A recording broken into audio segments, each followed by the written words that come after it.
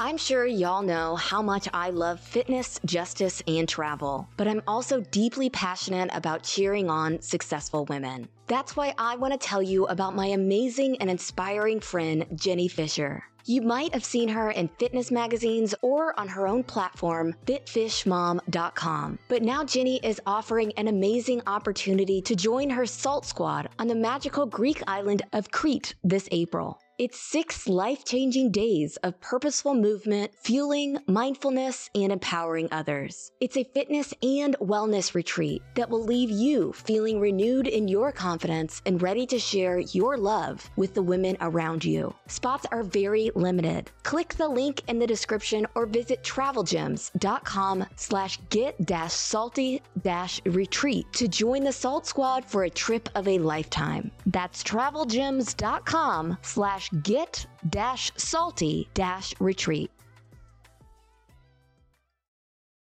I don't know if anyone killed Gloria Satterfield, but this week we have received new information from the attorneys and insurance companies that investigated her death. Not only do these new details raise more questions about what happened at Moselle that day of her alleged trip and fall, they highlight one of the major problems in this state: lawyers helping lawyers. My name is Mandy Matney. I have been investigating the Murdaugh family for more than 3 years now. This is the Murdaugh Murders Podcast with David Moses and Liz Farrell.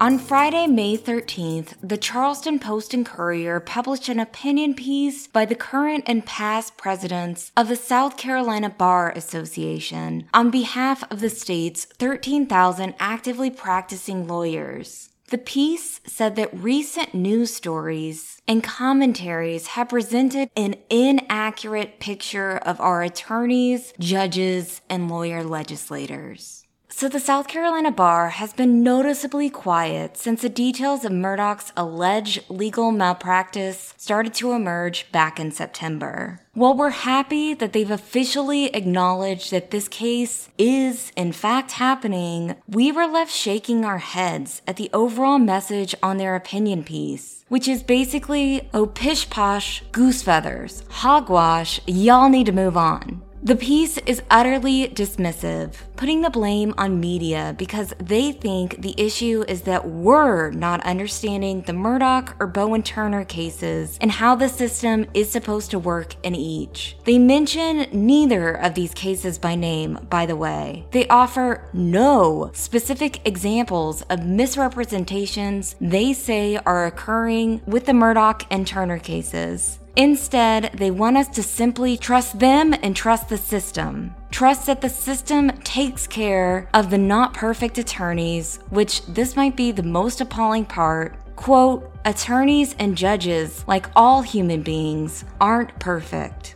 They say this as though we've been criticizing them for typos and not meeting deadlines and not life or death issues. They say this as if we're not showing them that this is a broken system, as if we're not telling them we're not okay with how this is working, as if we're not explicitly saying Alec Murdaugh and Bowen Turner would not have gotten where they were if the system worked the way that it's supposed to. And nowhere in this piece do these lawyers talk about solutions to the problems. The ironic part of all this is that one of the writers of this opinion piece is Mary Sharp, who in 2010 was allegedly found intoxicated and lying on a sidewalk in Beaufort with her legs in the street. A passerby called the police to report this, and when a Beaufort police officer questioned Sharp, the woman who wrote this piece, dismissing the very valid criticism that has been raised about our legal system in South Carolina, who wants us to simply trust the system, she allegedly nudged the officer in the chest and kept saying, "Really? Really? Come on, you're joking." Why would this police officer be joking? Well, one interpretation might be because Mary Sharp was and is a municipal judge in the same city where this man was a police officer. And why would she, a judge, be questioned by the police about something like this? Something that for anyone else would likely result in a ticket or worse, because Beaufort City is very serious about public drunkenness. On any given weekend, you can see the people who have been arrested on that single misdemeanor charge. People who had too much to drink on the waterfront and ended up having to pay for their behavior. But not this woman. After nudging the officer, which again would likely be termed assault if any other person had done that, Sharp, the one who wrote this Trust Us piece, walked away and called her boyfriend at the time, who is now her husband. His name is Ned Tupper. He was and still is a Beaufort municipal judge. He is also, incidentally, a lawyer who is a more recent addition to Greg Parker's legal team in the Mallory Beach cases. Sharp called Tupper, and that was the end of it. The Island Packet and the Beaufort Gazette wrote a series of stories and 2 editorials about this at the time, and they criticized Beaufort City Council for showing a complete lack of curiosity about the incident. The police department insisted that Sharp didn't use her influence and that she was granted no special favors by them. The only record of this incident was a dispatcher's report, apparently. So this was 12 years ago. Is it fair that we're bringing this up now? Absolutely. Because it speaks to the mindset of these particular lawyers who wrote this opinion piece. One of the signers of this piece, by the way, is a former PMPED attorney. He left the firm before the firm's downfall, but nowhere in his bio on his new firm's page does he mention this connection. So I guess this quote-unquote transparency they all say they support means something different to them. That said, we know that not all lawyers are bad. We don't even like saying it that way because it's obvious. Most attorneys in this state are not Alec Murdoch or Corey Fleming. But, and this is a big but, we have a system in which lawyers seem to look out for themselves first and each other second. It's called lawyers helping lawyers. They tend to take it easy on each other. And that's why we're here and why we're talking about this. In 2018, the Office of Disciplinary Counsel received 1,384 complaints about attorneys. At that time, they had 2 investigators, 8 lawyers, and no paralegals. This is just one tiny aspect of the broken system the state bar attorneys are defending in this opinion piece as fine and dandy. While we fully believe in the system that the bar attorneys are describing, however idyllic it might be, we think they're missing the point completely. The system we're saying is broken is the one that allows attorneys and judges in South Carolina to police themselves, that allows legislator attorneys to use their outsized power to influence cases just with their mere attachment to a case, and that allows legislators to choose our judges, effectively creating a dynamic in which some attorneys hold real influence over the judges in their cases. A friend of ours who is an attorney in South Carolina told us about the considerations that go into deciding whether to take a case. And a lot of those considerations have to do with who they know, who likes them, and which juries will be deciding the case. I don't remember those factors being in Mary Sharp's opinion piece. The system that our friend describes is called reality. The culture in South Carolina is ripe for corruption, and the corruption happens because of attorneys who pretend the problem doesn't exist and attorneys who are too afraid to stand up to those around them. Eric Bland is the system. Creighton Waters is the system, our friend told us, meaning attorneys like Eric, who represents the Satterfield family, and Creighton, who is the chief prosecutor on the Murdoch cases, operate according to the oath they took and not according to South Carolina's iffy legal culture. There are many more attorneys like them in this state, but not enough in our opinion. Mary Sharp wants us all to believe that we in the media have it wrong and that you guys have it wrong when we all question that system. We want you to remember this in a moment because what we're about to show you is proof that we're not wrong and you're not wrong to think that this system is bananas. So before this week, we never knew exactly how Alec Murdoch and Corey Fleming were able to swing a multi-million-dollar settlement without a lawsuit in Gloria Satterfield's death. Our whole team at the Murdoch Murders podcast and Fitz News has spent days poring through every detail in these new documents that we found. And here is the main thing that we have discovered. This heist could have never taken place if every single South Carolina lawyer and judge involved were doing their jobs. If every single South Carolina officer of the court involved in the Gloria Satterfield case was doing their due diligence and serving their communities instead of serving themselves and their buddies, attorneys would have seen major red flags, and they wouldn't have forked over millions of dollars to go who knows where after it went to Corey and Alec. Let's pause here for a second, because what we're about to share might get confusing. The Satterfield settlement involved two insurance companies. The first one was Lloyd's of London. This was Alec Murdaugh's regular insurance. We're going to call this Lloyd's of London, or the underlying insurance. In December 2018, this company paid out the entire limits of Alec's policy, which was $505,000. The second insurance company was Nautilus. Now, this is important. Nautilus was a $5 million umbrella policy that Alec held. It was extra insurance. And Nautilus ultimately paid out $3.8 million in this case. Like Mandy said, this is a stunning amount of money, and many of our sources have repeatedly said they've seen nothing like it before. That said, Alec would not have been able to access any of his umbrella policy unless his underlying policy agreed to pay the full limits. So the easiest way to think about this is this. In order for Alec and Corey to get that $4.3 million, they had to make sure that Lloyd's of London agreed to pay out every penny, because when they did, well, then they'd hit the mother lode. First, we're going to talk about that second policy. In April, Nautilus, again we're talking about the umbrella policy, filed a complaint in federal court regarding a subpoena they had received from a federal grand jury related to the Gloria Satterfield settlement. On Wednesday, May 11th, the same day our last podcast aired, Nautilus filed an amended complaint and is now suing Alec Murdaugh, Corey Fleming, Fleming's former law firm Moss & Kuhn, Chad Westendorf, and Palmetto State Bank.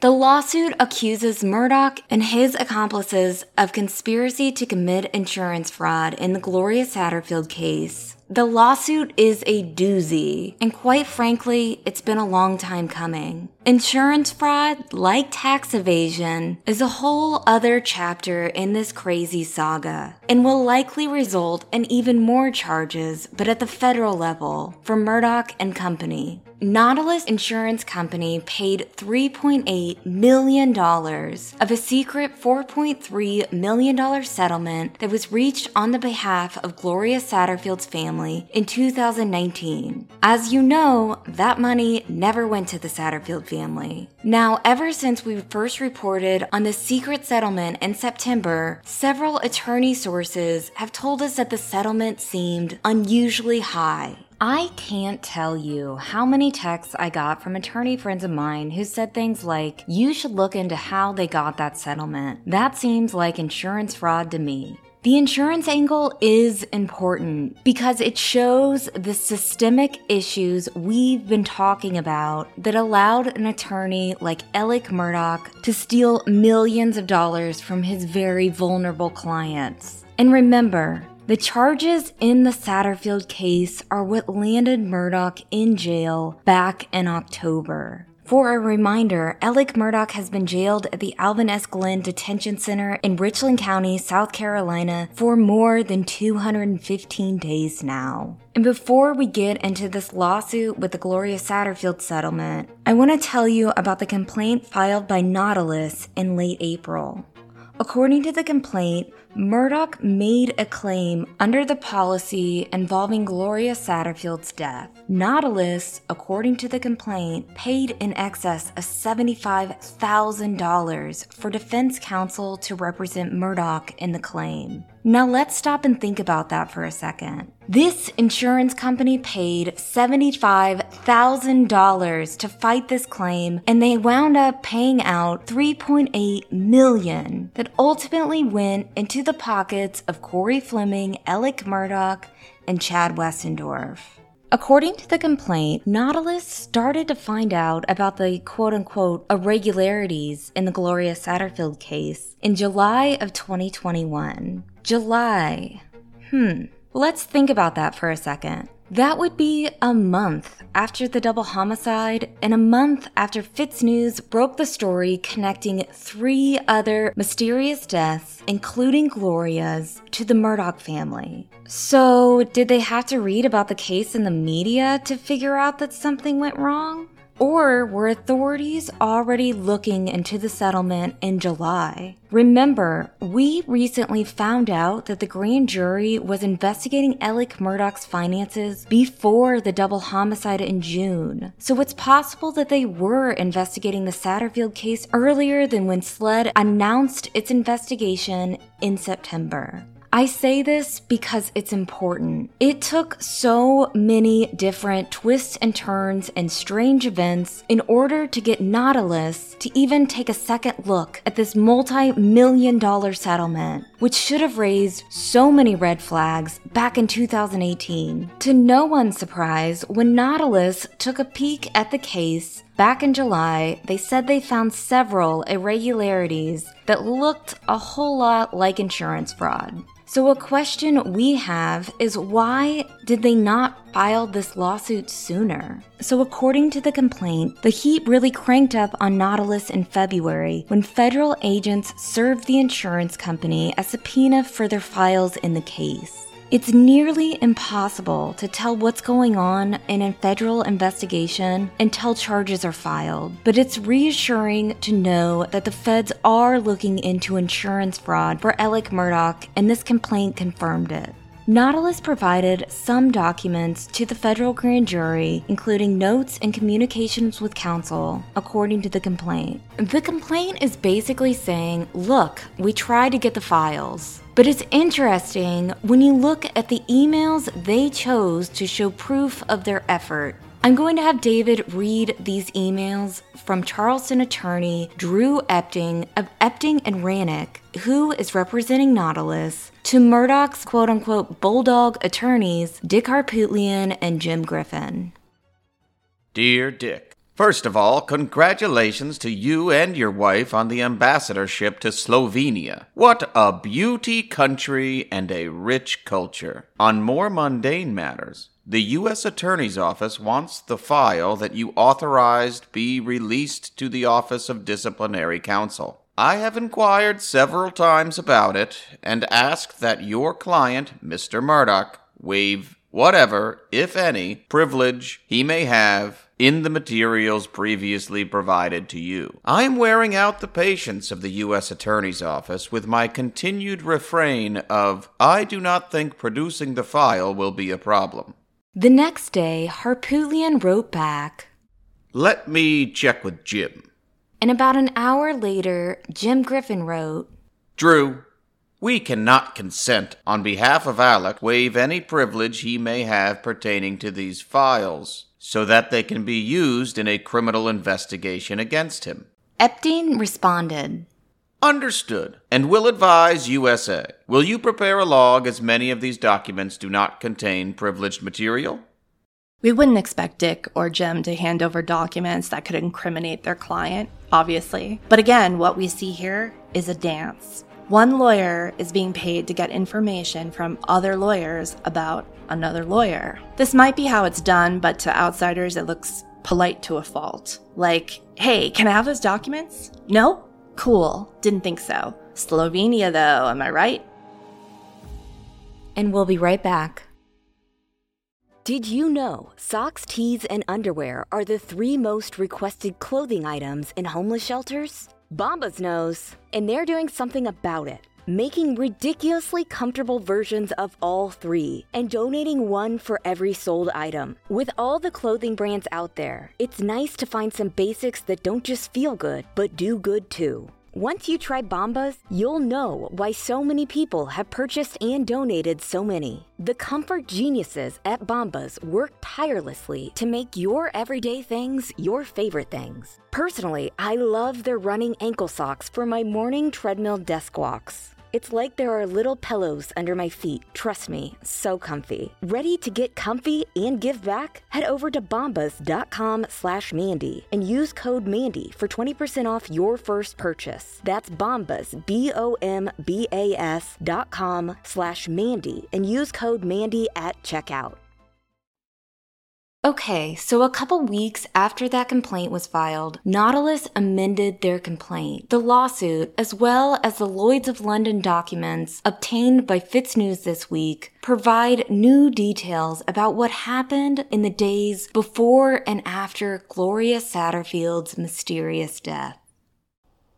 Here are the biggest takeaways in Nautilus's amended complaint. First, they call Alec a liar for saying the dogs made Gloria trip. They flat out say that Alec's account of how he discovered that it was the dogs simply didn't happen. We're not sure how they know this for certain, but they don't mince words, and frankly, we get it, and you'll get it too. Alec is the only one, other than maybe Paul, who allegedly heard Gloria, someone who, by Paul's and Maggie's accounts, couldn't form words at that time, say that it was a dog responsible for her fall. We'll talk more about all this in a bit, because this account is so cartoonish and so suspicious that it is unbelievable Nautilus relied on it in its decision to pay out millions of dollars. Which brings me to this second takeaway. The lawsuit says Alec bullied the adjuster by threatening to file a bad faith case against Nautilus. This is important, and we'll revisit it as we talk about the Lloyd's of London documents obtained by FitzNews. When you consider both depictions from the insurance companies of Alec's threats and his influence over the Hampton County juries, it sounds like they're talking about a mafia boss or a drug kingpin, and it's like they just accepted that this was reality. They talk about this guy like they're negotiating the dismantling of a bomb. The next takeaway is that Alec's rendition of what happened to Gloria is so carefully crafted that it would not be a stretch to wonder if this was the play the whole time. If he had his own insurance money on his mind from the beginning. He tells the insurance adjusters that Gloria was at his house that day, not to work, no. She was there to simply pick up a check for work performed for, quote, someone else. Why this weird detail? Because according to the Nautilus suit, Alec was trying to avoid a workers' compensation defense. The last takeaway is this. Between the details laid out in the lawsuit and the Lloyd's of London documents, there were so many inconsistencies and easy to disprove narratives. Had someone just said, enough is enough, this is weird, we're done being bullied by Hampton County lawyers. Because guess who pays for these outsized insurance payments that seem to have been negotiated at imaginary gunpoint? You do.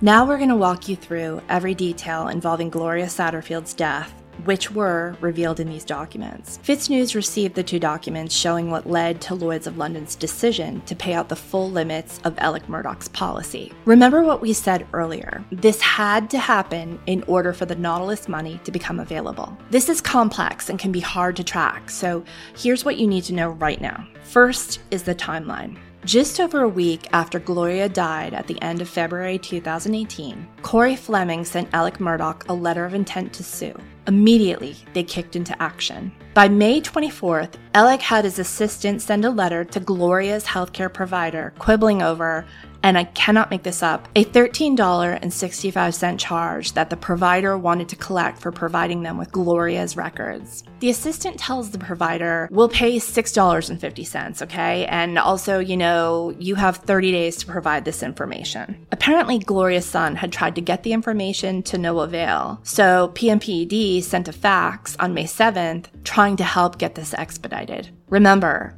this is not Alec's case.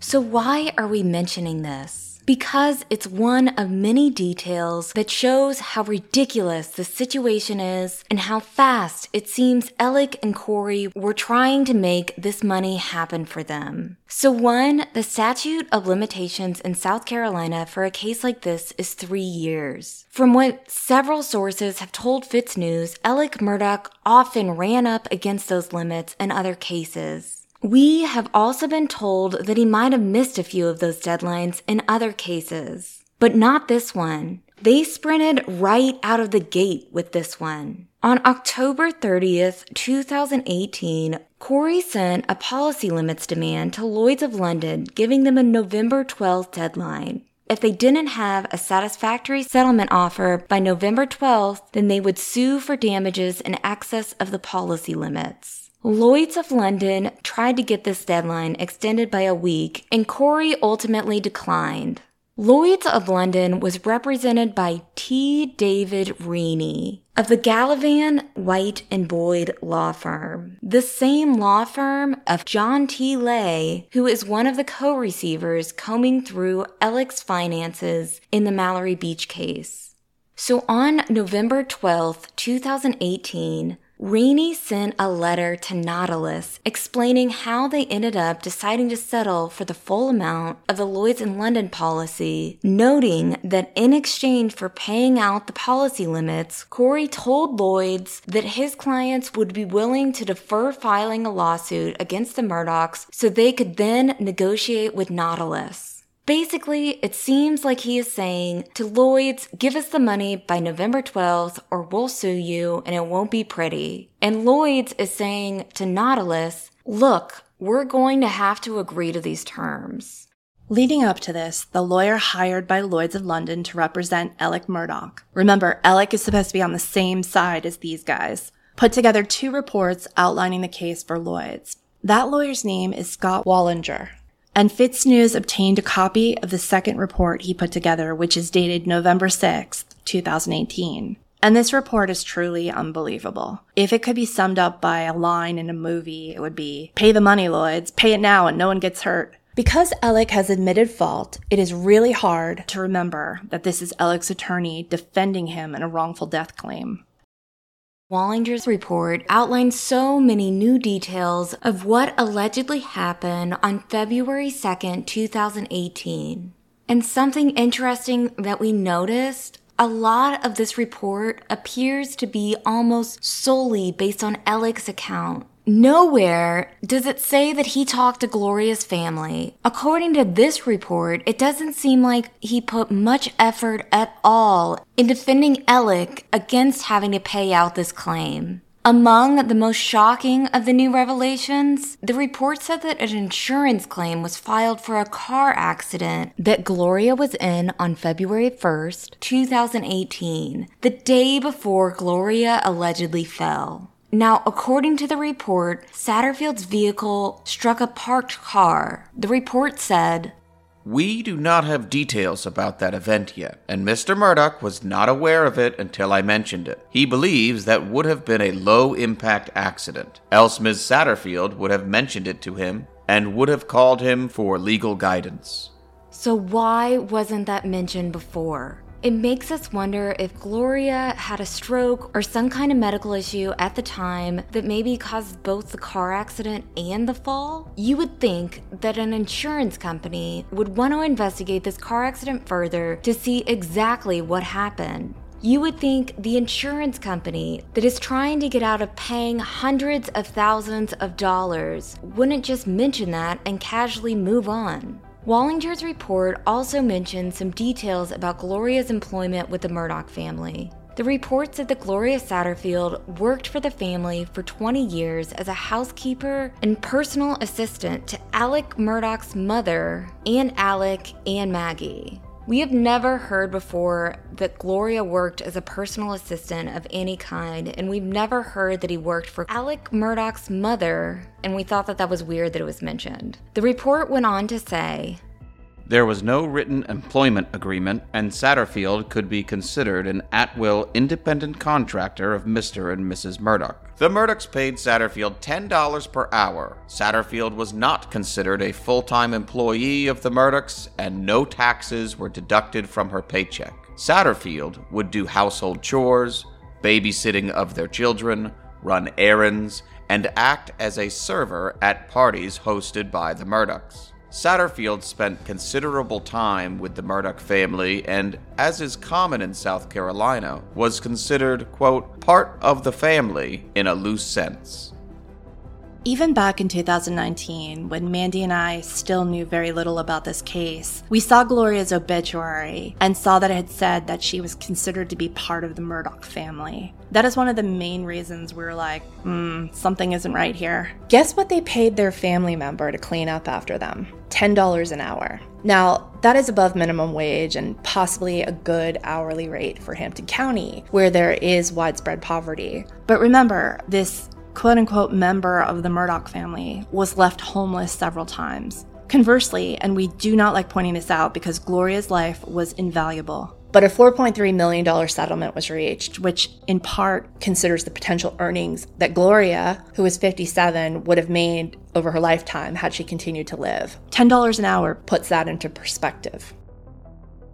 But also, some of this document included information we know is wrong. For instance, the report said that Satterfield did not work for anybody else besides the Murdaughs, but we know that Gloria worked for at least one other family. The report also stated that Gloria's son is an RN, which he is not, nor has he ever been, according to Eric Bland. He did work at the hospital, but he was never a registered nurse, which makes us wonder, did Wallinger just take Alec at his word? It wouldn't be the first time an attorney did that. But perhaps the most important part of this report is that Wallinger interviewed Maggie, Paul, and Alec about what happened on February 2nd, 2018 at Moselle.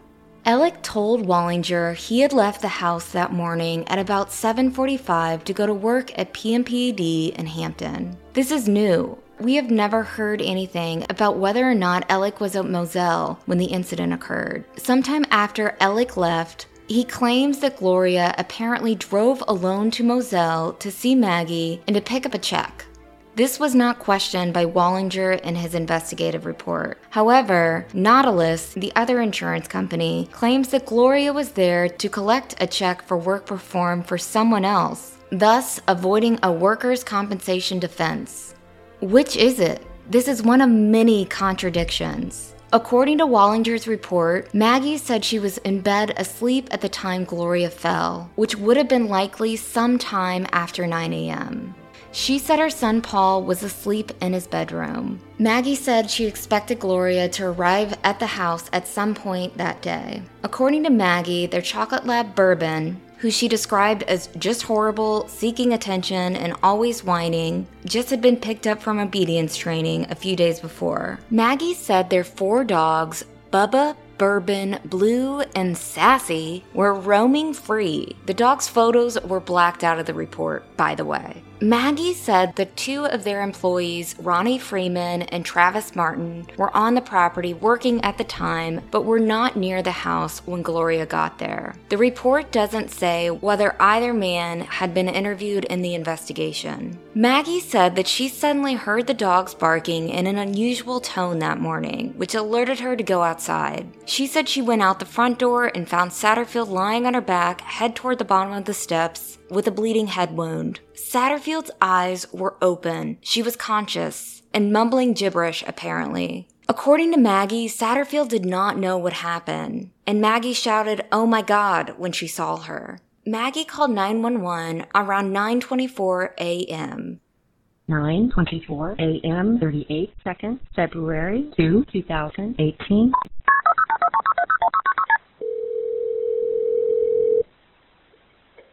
Come here. 911, where's your emergency? 4147 Moselle Road. Okay, can you give me the address one more time, make sure I got it right? Yes, 4147 Moselle Road. Okay, what's going on out there? I'm sorry? What's going on out there? My housekeeper has fallen and her head is bleeding. I cannot get her up. Okay, you said she's fallen. She's bleeding from the head? Yes. Okay. How old is she? I'm not sure, like 58 maybe. Gloria was 57 at the time. Maggie's voice is very matter-of-fact in this scenario, which sources have told us was normal for Maggie, who was calm and pragmatic in situations like this. We're not going to play the whole 911 call, but just parts of it that are relevant. Do you know if she fell from standing or not? No. No. Where'd she fall from? She fell going up the steps, up the brick steps. Okay, so she outside or inside? Outside. Okay. How many steps is there? 8. Okay, is she on the ground or is she up near the She's top? on the ground. She's on the ground. Is she conscious? No, not really. Is she awake at all? Yes. Okay. It's important to note that in Maggie's interview with Wallinger, she said that Gloria's eyes were open, that she was conscious, and she was mumbling gibberish, which matches up with the 911 call. Is she just not, responding appropriately, but she is awake? Ma'am, she's not responding. Okay, I've already got them on the way. Me asking questions does not slow them down, ma'am. Knowing if she's conscious is one of the things that the medic needs to know if she's responding at all to you. No. Okay, so she's not responsive at all. Well, she's mumbling. Okay, so she is somewhat conscious. Is she breathing okay? Yes. Is she bleeding from anywhere? Yes, her head. Okay, are you guys able to control the bleeding? Maggie said that no one rendered first aid before EMS arrived, which also lines up with the 911 call. But what's odd is that there is no mention of the dogs in the 911 call, nor can you hear any barking from these apparently rambunctious dogs in the backyard, which is interesting because in the report, Maggie said that she saw these dogs around Gloria when she was outside. During the call, Maggie said that Gloria fell back down. Oh, gosh. What happened? She just fell back down. Can I get off this phone so I can go down there? Can I have your name and phone number? Or are you able to bring the phone down by her? What? Are you on a cell phone where you can walk down there and talk? I'm on a cell phone. No. Okay, can you bring it with you so we can ask her some questions about what kind of pain she's having? So according to his interview with Wallinger, Paul was asleep in his downstairs bedroom at the time of the incident. Paul told Wallinger he heard dogs barking and then heard his mother call to him, and he knew something was wrong. He said that Satterfield's feet were on the second or third step from the bottom and she was lying on her back. He said that she was bleeding from her head wound and blood was on the brick landing. He said that Satterfield was awake, making weird noises, and not making any sense. Hello? Yeah, can you ask the patient what kind of pain she's having? Ma'am, she can't talk. Okay, do you know... She's cracked her head and there's blood on the concrete and she's bleeding out of her left ear. Okay, she's bleeding out of her ear? And out of her head. She's cracked her skull. Okay. All right, the other lady said that she had tried to stand up and fell down again? No, I was holding her up. And okay. She told me to turn her loose and she was trying to use her arm, but then she fell back over. So Paul says here that he tried to get Gloria to sit up, and either Maggie or Gloria, we don't know, said apparently to turn her loose, whatever that means. Apparently, after this, Gloria fell back over. In that same breath, Paul is saying that Gloria had cracked her head open, was bleeding from her ears and skull, and could not talk. Remember that. So according to Paul's interview in the report, Alec, who claimed that Maggie had called him around 9:45 at work, claims that he left work immediately and was able to get there before EMS. There are two issues with that one. The EMS report indicates that they arrived at Moselle at 9:41. Also, we did a quick Google search on this and found that if Alec was at PMPED when he allegedly got this call, it would have taken him around 18 or 20 minutes to reach Moselle. In the meantime, the EMTs, according to the dispatcher, were coming from a station about 15 minutes away at normal speed, and we can assume that they were driving a lot faster than that. How was Alec able to get there before EMS? Great question. Another question might be, was he already there? Given the inconsistencies in the nature of this case, we have to ask that question. Alec and Paul have different accounts of how Gloria was positioned when Alec arrived. This could be important, so listen carefully. According to his interview with Wallinger, Paul said that Satterfield started throwing up, and Alec and Paul sat her up while they waited for EMS to arrive. But according to Alec, when he arrived at Moselle, he found Gloria sitting on the brick landing at the base of the steps. Maybe this is nothing, but remember during the 911 call when Paul said that he had just sat Gloria up and that's when she fell back down? Is it possible that Alec was actually there at the time the 911 call was placed? And that's not the only strange thing here. Alec, Maggie, and Paul all describe Gloria's cognitive abilities after the fall, and they all slightly differ. But remember, the devil's in the details. Maggie said that Gloria was able to tell EMS her name, but then said that the current president was Bill Clinton. Paul said that Gloria was awake, making weird noises, and not making any sense.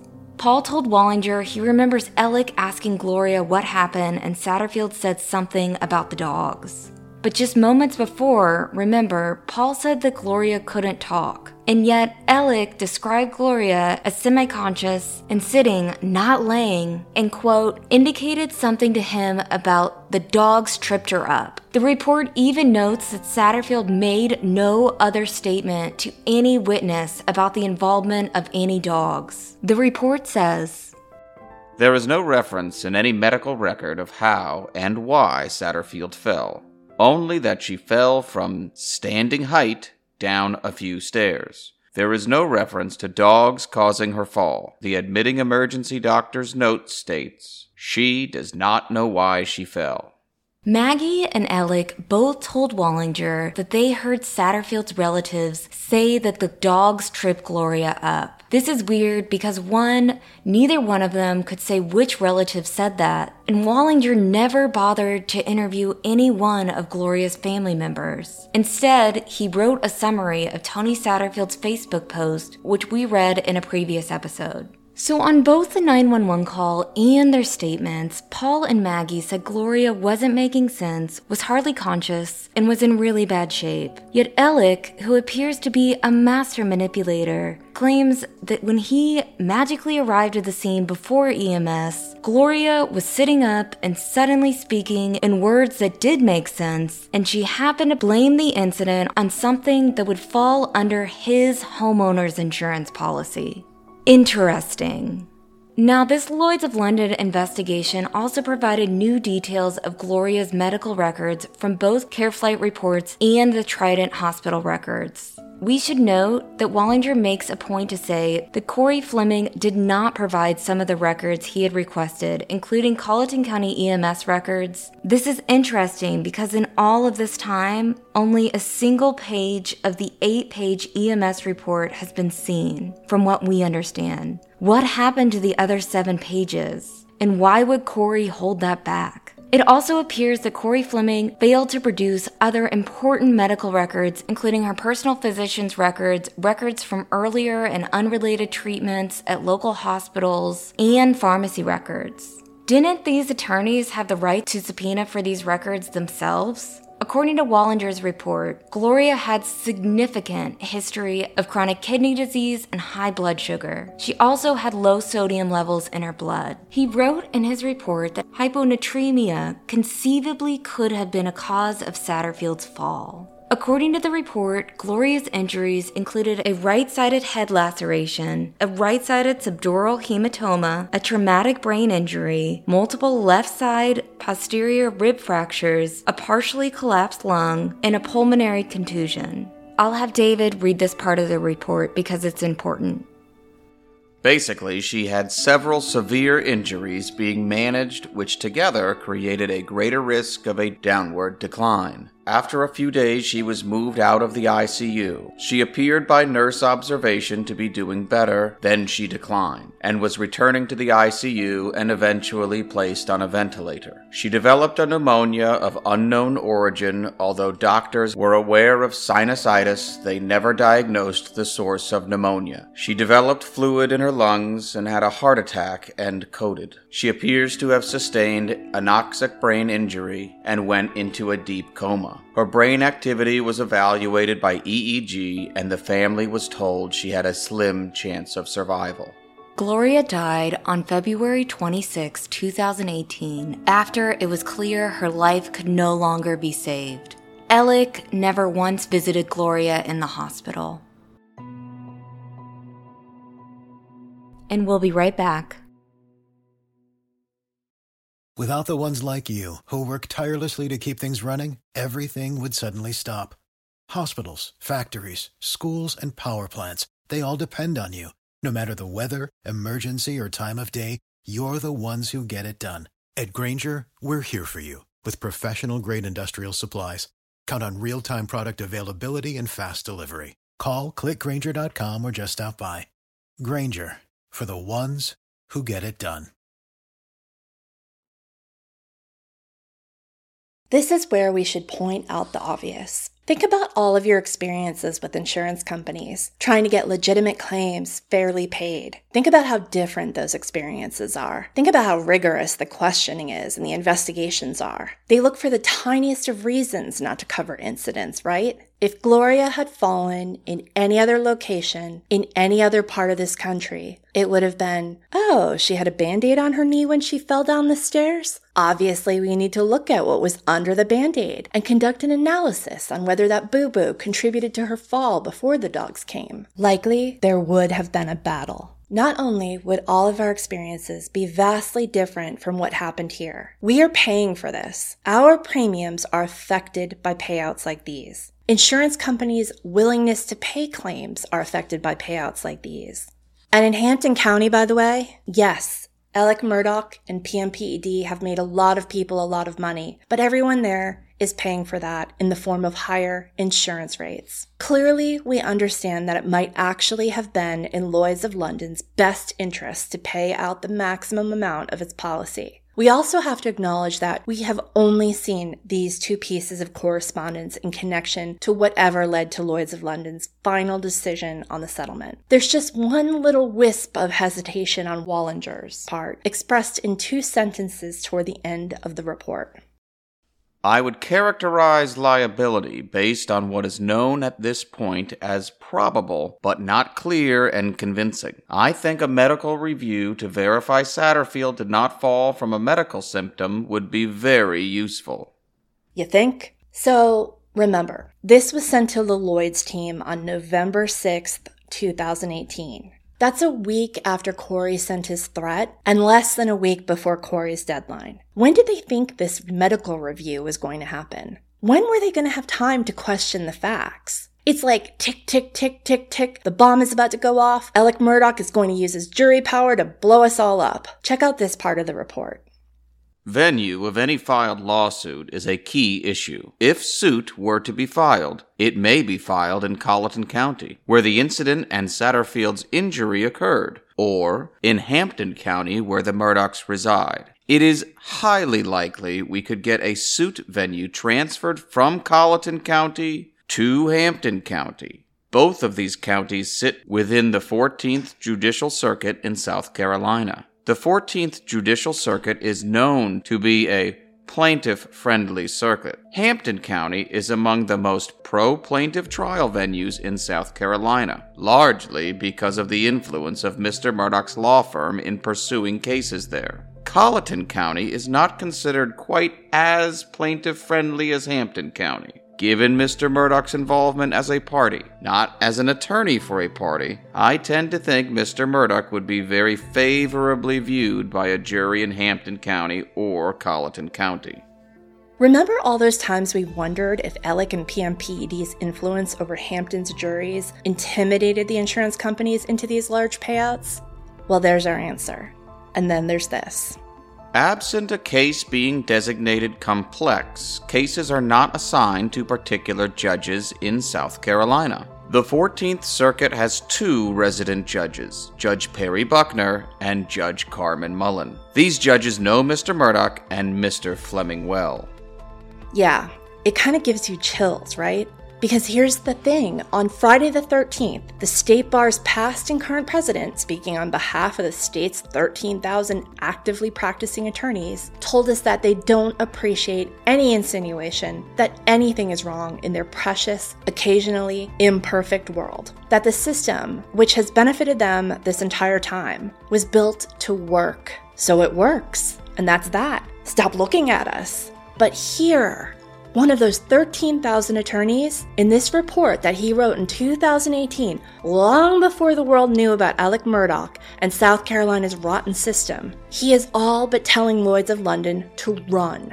In black and white, he is saying exactly what we have been saying this entire time. But I guess it sounds different coming from us, right?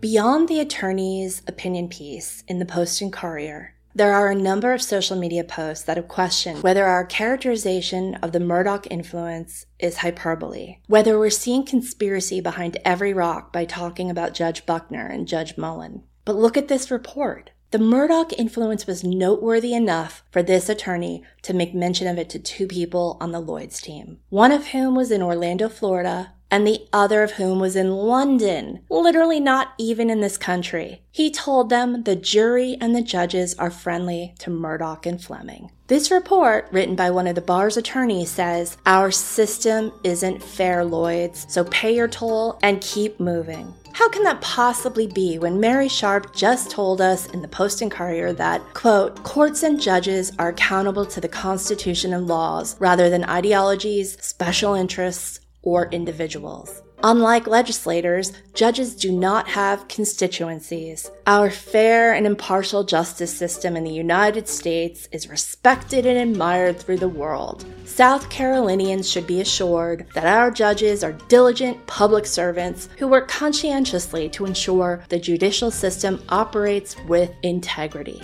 I would like to also quote Mary Sharp when I say, "Really? Really? Come on. You're joking."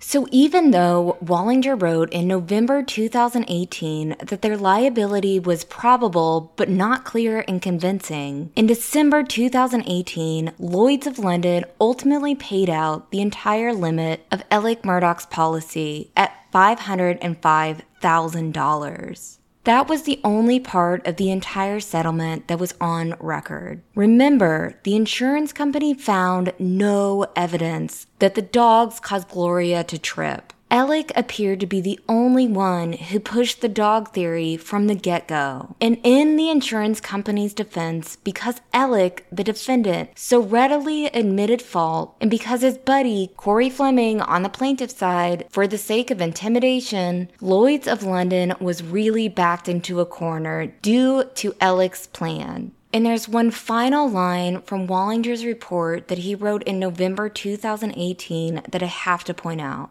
Mr. Murdaugh does not want to be sued over this matter if practical and possible to avoid that, as he sees that a wrongful death lawsuit would be detrimental to him personally and professionally in that small, rural community. Oh, the irony of that statement as we look back now. We get it. Murdaugh was Wallinger's client, and his job was to represent Murdaugh's best interest. But man, isn't it telling to see on paper how badly he wanted to keep things quiet in November 2018. Just 3 months before this, he opened his second Forge account at Bank of America, which we all know what was going on there. And just 3 months after this statement was written, saying that a wrongful death lawsuit would be detrimental to him, Mallory Beach died in a boat crash that his son Paul was ultimately charged in. And that wrongful death settlement against him still looms to this day. The problems were just starting to mount for Alec, but as always, reputation is at the forefront of his mind. And the thing is, Alec knew that he had the power to keep things quiet because that is what ultimately happened. The paperwork for both the Lloyd's of London settlement and the Nautilus settlement were not filed properly. There's only one document filed within both of those settlements, and that's the wrongful death petition that I found back in 2019. And do not forget, the named judge in both of those settlements was Carmen Mullen. We have not forgotten about her, and neither should you. Mullen, a South Carolina judge elected by the state legislature, allegedly played a key role in this heist. Remember, Chad Westendorf said in his deposition that Mullen knowingly signed off on the off-the-books settlement in 2019 and paved the way for Murdaugh to steal millions of dollars from the Satterfields. After that deposition, Bland and another South Carolina solicitor reported Mullen to the South Carolina Supreme Court's Commission on Judicial Conduct. This is important because our justice system is broken not only because lawyers are helping lawyers, it's broken because South Carolina judges are helping lawyers too. And right there is the problem that the leaders of the South Carolina bar are not understanding. We have seen nothing from the Commission on Judicial Conduct regarding Mullen. Are they investigating her at all? Why is she still on the bench considering the serious accusations against her that are also backed by a paper trail? How are we supposed to trust the system in charge of correcting everyone's behavior when they clearly can't even correct their own behavior? If they investigated Mullen and found no wrongdoing, they need to tell us that. The taxpayers, the people who pay for Mullen's lofty and powerful position, the people that pay her to decide who gets their freedom taken away.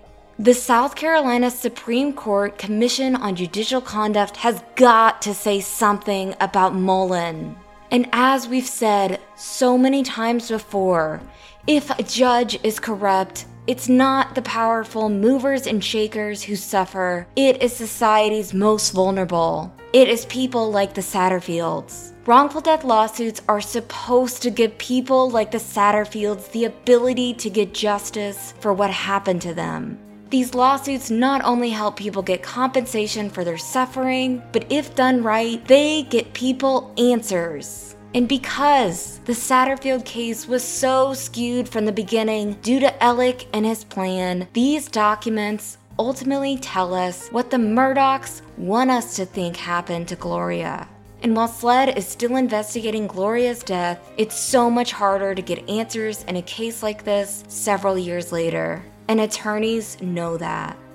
But the problem is when you read between the lines of the statement that the leaders of the SC Bar issued on Friday, they're ultimately saying they do not care about South Carolina's most vulnerable getting trampled by our justice system because they are still benefiting from it. South Carolina needs judicial reform desperately. I wish those lawyers who signed that letter could take a peek at my email inbox. I have literally hundreds of emails with heartbreaking stories waiting to be told about how the South Carolina justice system left South Carolina citizens behind and no lawyers will help them.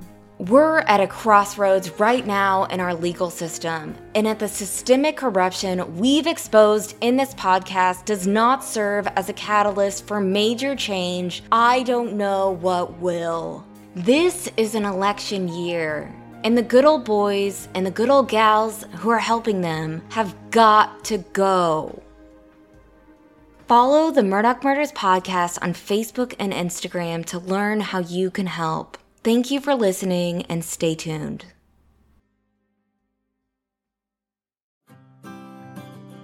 The Murdaugh Murders podcast is created by me, Mandy Matney, and my fiance, David Moses. Our executive editor is Liz Farrell. Produced by Luna Shark Productions.